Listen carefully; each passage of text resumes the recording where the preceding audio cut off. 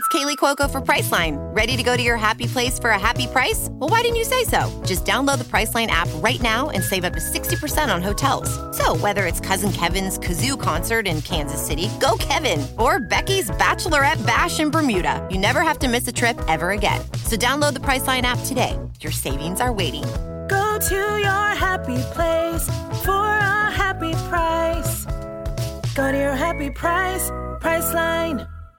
When I was a child, I had two near-death experiences. But let me give you a little background of my childhood, so this all goes into context. So my childhood, my mom was an alcoholic and my dad was absent. And so I had to grow up really quickly. I was one of three children, and then my mom, when she was remarried later in life, I had a stepsister as well. But I had to be an adult very early in my life. And so, it was a really challenging childhood. My mom was dysfunctional in the sense that she was an alcoholic, and she was not a nice drinker. You know how some people get kind of friendly when they drink. My mom was not. She actually got really belligerent and violent, and I was really afraid of my mom. So I was always, the first time I had a near-death experience was we had a barbecue at our house, and my mom thought that if she liked something, of course, everyone had to like it. And she liked watermelon, which I do not like watermelon. There's certain things I don't like. Almost everything that my mom liked, I did not like. I don't like onions. I don't like tomatoes. I don't like watermelon, blah, blah, blah. But anyway, so I had to eat this watermelon. So it was like this big piece of watermelon. It had those big black seeds. So I said, okay, well, let me just get this over with. And so I just kind of crammed it in my mouth really, really fast. And I probably was around 6 years old at the time. And one of the seeds, because I was a really thin little girl, because I wouldn't eat much because I didn't like my mom's food. And I was just really stressed out. So I had it got lodged in my throat. It was like a big watermelon seed. And of course I couldn't breathe. And I think the adults didn't even notice until it was like turning blue and fell on the ground. And the next thing I remember is I was watching myself from above in an ambulance heading toward the hospital. And I remember there was a cord connecting this version of me that was above the ambulance and the little girl that was being taken to the hospital. And I knew that if that cord was severed, that the little girl would die. And so I said, I knew that I had to stay close to the ambulance. And it was like a really stormy day. And I just remember following the ambulance. That's all I remember about that. So that was my first near-death experience. And my childhood continued on. And, I would frequently be woken up by my mother, who would be like dragging me down the hall, typically by my hair, and yelling at me because I did something wrong, whatever that might be. So this one particular morning, she came in and she,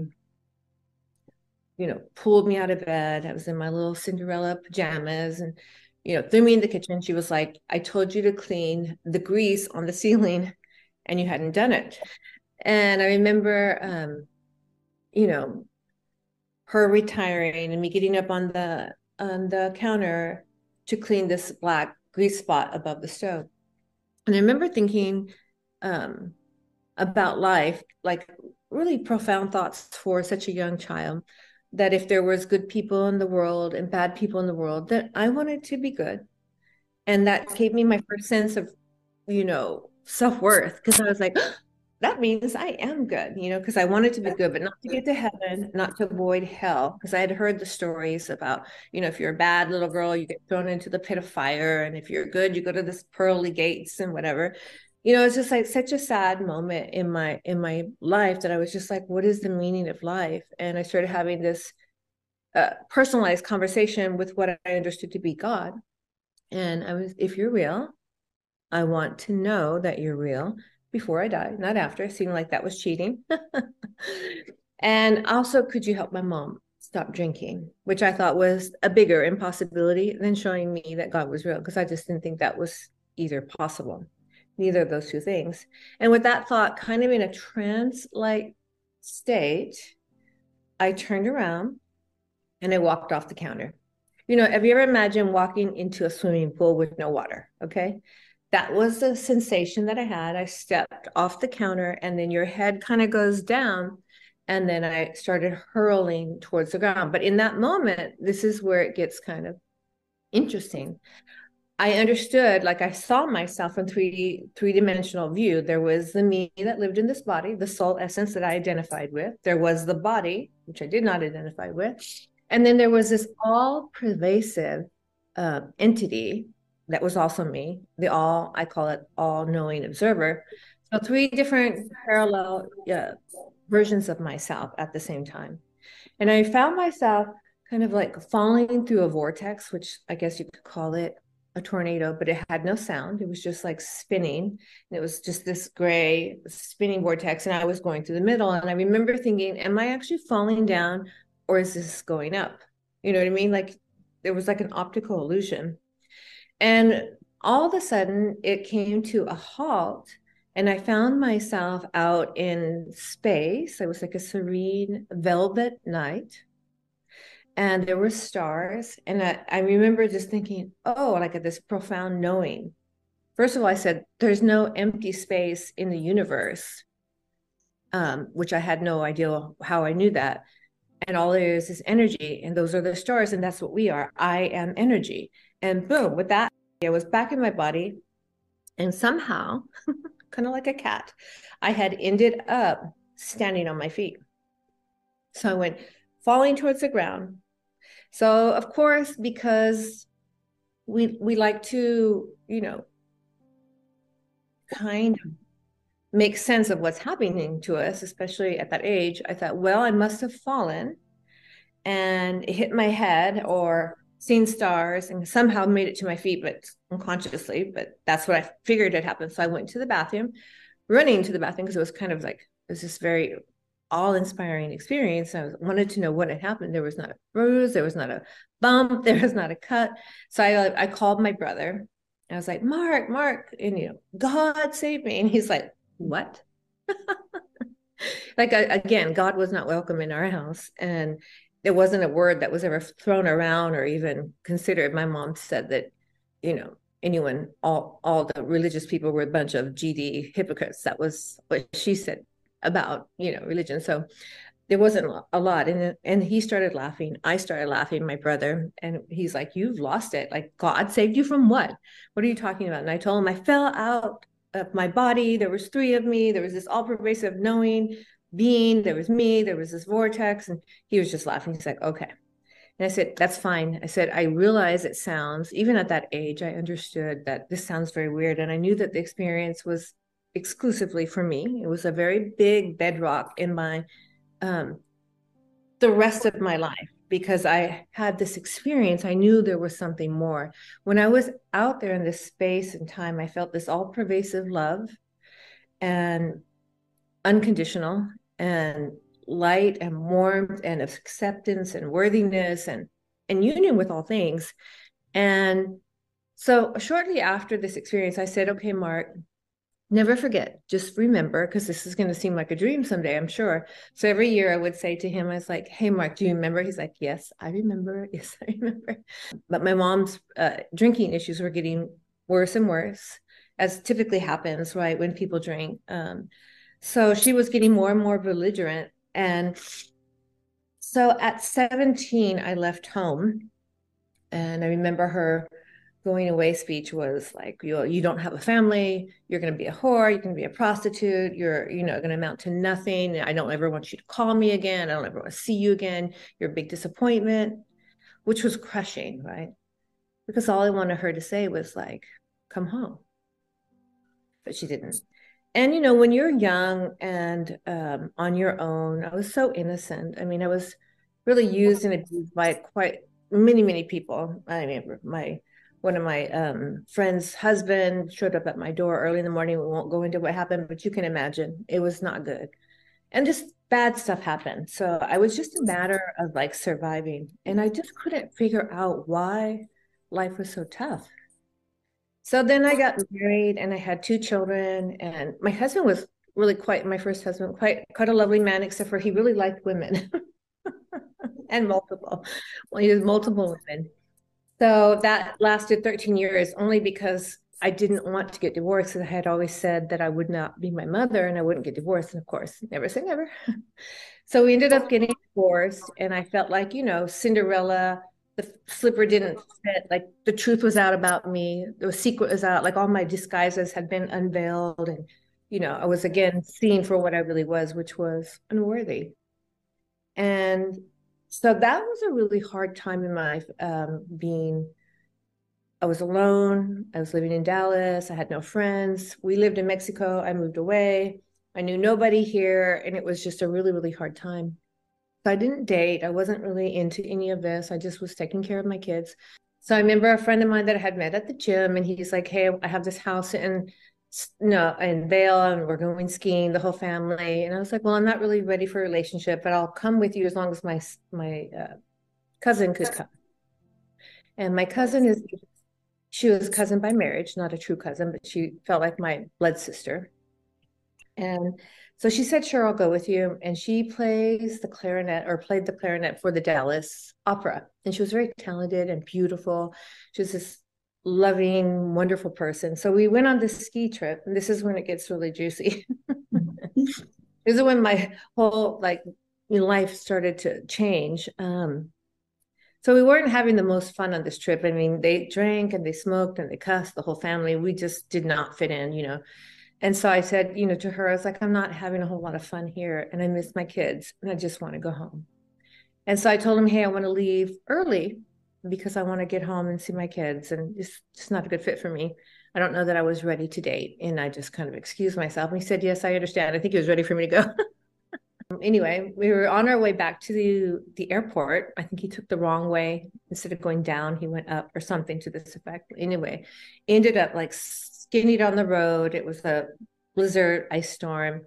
The car is spinning around. The car coming down the mountain hit my side of the door, which crushed the door in. And in this experience, this is when I had my near-death experience, the most poignant one that I'll share with you, where all of a sudden time slowed down, and I recognized that I was about to die. I was like, oh, I didn't know I was going to die today. Like, everybody in the car was screaming, and I was like this calm, Zen person. I was like, oh, I didn't know I was going to die today. And the car is being questioned, and I'm just kind of just going, oh. And then I remember looking back at my cousin. She was being thrown side to side, and her head was hitting, it was a little Jeep, so her head was hitting this side, and then her head was hitting this side, and then her head was hitting this side. This was February 23rd, 1997, by the way, a date when I will never forget. And I remember just having compassion and looking back over my shoulder at her, and that's when I felt real deep remorse about what was happening, because I thought, oh my God, I brought her on this trip with me, and now this is what's happening to her. And then all of a sudden I was, as time slowed down, I was shown my life in a 3-dimensional panoramic view, meaning that I saw everything forward and backwards, and every single ripple effect of my every thought action out to infinitum, which, by the way, is just quite a download of information all at once. I saw everything in the eternal now all at once. Every possibility, every word ever, everything I've ever said, all the way into completion, which is hard to fathom, I'm sure. Not only that, I was shown multiple destinies that were probable destinies for what could possibly happen to me as a result of this car wreck. One of which I would die, another I would come back and be crippled, another I would come back and be mentally disabled. And there was all these different, there were so many, I can't even mention how many there are because there were so many.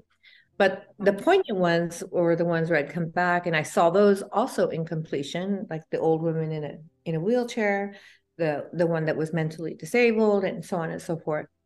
And I saw my children growing up and being fine without me, which was quite surprising. I saw their whole ripple of their life. I was shown that they would, regardless of what I chose, that each soul is here for the bliss of its own existence, and that their destiny would continue on without me, which shocked me because I was such a mother bear. I always felt like my impact in my children's life was poignant and necessary. And I was shown, no, each soul's here and it all works together for the good. So whatever happens with you, So I was shown that they would have children. I shown they would get married, finish college, all the stuff that they're now doing, by the way. And I was shocked. And then I was shown three very poignant things that I'll never forget. And the first one was I was shown that I had never really seen the sun rise or set, which of course I had. But I had never really seen it. I was always in the utilitarian sense, seeing and doing and being, because I had to survive. It was kind of survival mode. So you saw the sun set, you saw it rise, but you never really deliciously knew the metaphor of that, like the arrival of a day, the end of the day, life expressing itself in the way that life does. And so I was shown like the opportunity just to see the sun rise one more time. And I was shown that I had, which is a really funny and poignant thing, I'd never really smelled freshly cut grass, like mowed grass, which I had this overwhelming aroma. And I was shown the beauty of just like earth, that earthy smell, like I had never really appreciated basically being on planet Earth. And then the third, which I think is the most important, is that I had never really reached out and touched someone. And of course I had. I had 3 children. I had 6 pregnancy and 2 children. So I had 4 miscarriages, which is, by the way, really hard on a marriage. Which is one of the reasons I think that my first marriage failed. It was just a really hard marriage. But I have 2 children as a result of those 6 pregnancies. But I was shown that I had never really reached out and touched someone, like really physically touched them. Like I had combed their hair and sent them off to school, but not just touched their head. And because only in a physical body do we have the experience of this visceral experience of connection, which is quite delicious and quite beautiful, like just to give someone a hug. And myself as well, I've lost my mom. And just, when you realize that you can never see them again and never touch them again, never hold their hand again, it's very odd. I remember seeing my mom in the casket, and it was just like this waxy body that was not my mom, you know what I mean? And just the idea that I could never reach out and give her a hug again. So I was shown these things, and I was like, well, it's too late now because I'm going to die. And I remember thinking, well, I'm going into the light was kind of the last thing I was thinking. And then I was shown, somehow taken to a hospital back in this day, 1997. A lot of people were still dying from AIDS. I don't remember if you remember that time, but the epidemic at that time was the AIDS epidemic. And I was shown, I was taken to this hospital and shown all these mostly young men dying of AIDS. And I'd always said, like if I was ever in that kind of condition, I would just rather die. But what I was shown was the soul of these young men who were dying. They all wanted one more breath of life. They were taking the nectar even of the last breath of their life. And so I think all of this was shown to me so that I saw the value, because I had always thought of life as a burden, that I just had to be good. I had to like do all the stuff that I had to do. And it was like a big, heavy backpack of responsibility since a very small child. And then suddenly I was shown, no, this is a gift. Each soul is here for the joy and the bliss of its own existence, including you. And I was kind of shocked about the including you business. I was like, oh, and I was like, well, it's too late now because I'm going into the light. And that's when I started. So apparently we fell. I was talking to Carmen, who, by the way, Carmen, my cousin, survived. And that's a really wonderful story, longer story, but a miraculous story, her recovery. And I was talking to Carmen the other day about it, and she was like, we fell 80 feet and we flipped 10 times. I thought I guess we fell 25 feet, hit the ground, and then we continued on because we flipped 10 times and it was 80 feet. So we were hit by a car going 50 miles an hour, and the impact was phenomenal, and it was on my side. And then we flipped around and flew off the cliff, and then we fell 25 feet, hit the ground, flipped 10 times, and went 80 feet all in total. And during that time, I think I went unconscious. I'm not sure exactly what happened. At this point, I just felt myself kind of tumbling. in the darkness. It was just tumbling, tumbling, tumbling. And then when I came to, we were at the bottom of the mountain where our Jeep was upside down. The wheels were spinning. I could smell gasoline. The lights were up against the icy mountain. And I was really quite shocked that I was alive. I was like, I'm alive. And Carmen was silent or absent. I'm not sure what happened to Carmen.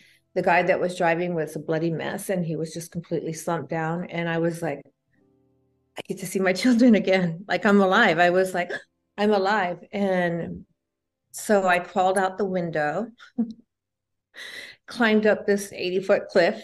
I mean, think I'm in good shape. And then I got up there. People said, do you know what happened? I said, there's 2 more people down there. And so they got, the ambulance and the fire department. But this is where things started to get really kind of groovy. Like if I touched someone, I knew all their thoughts, their fears, their joys, their sorrows, their deepest secrets, which was a little overwhelming. I mean, I knew someone was stealing my purse, and I wanted my purse because that's how I had my tickets to get home and my money and my credit cards and this and that. And I saw someone with rubber boots stealing my purse, which actually did happen. And I had just bought a bunch of spiritual books. I really wanted my spiritual books.